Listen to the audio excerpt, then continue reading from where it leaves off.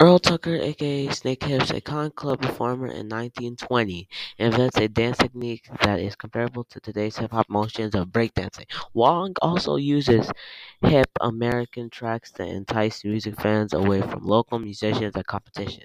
Then later in 1962, James Brown later recorded live at the Polo. Clayton Filial, Brown's drummer, introduces a sound that is now known as the breakbeat. Breakers danced to these beats in block parties.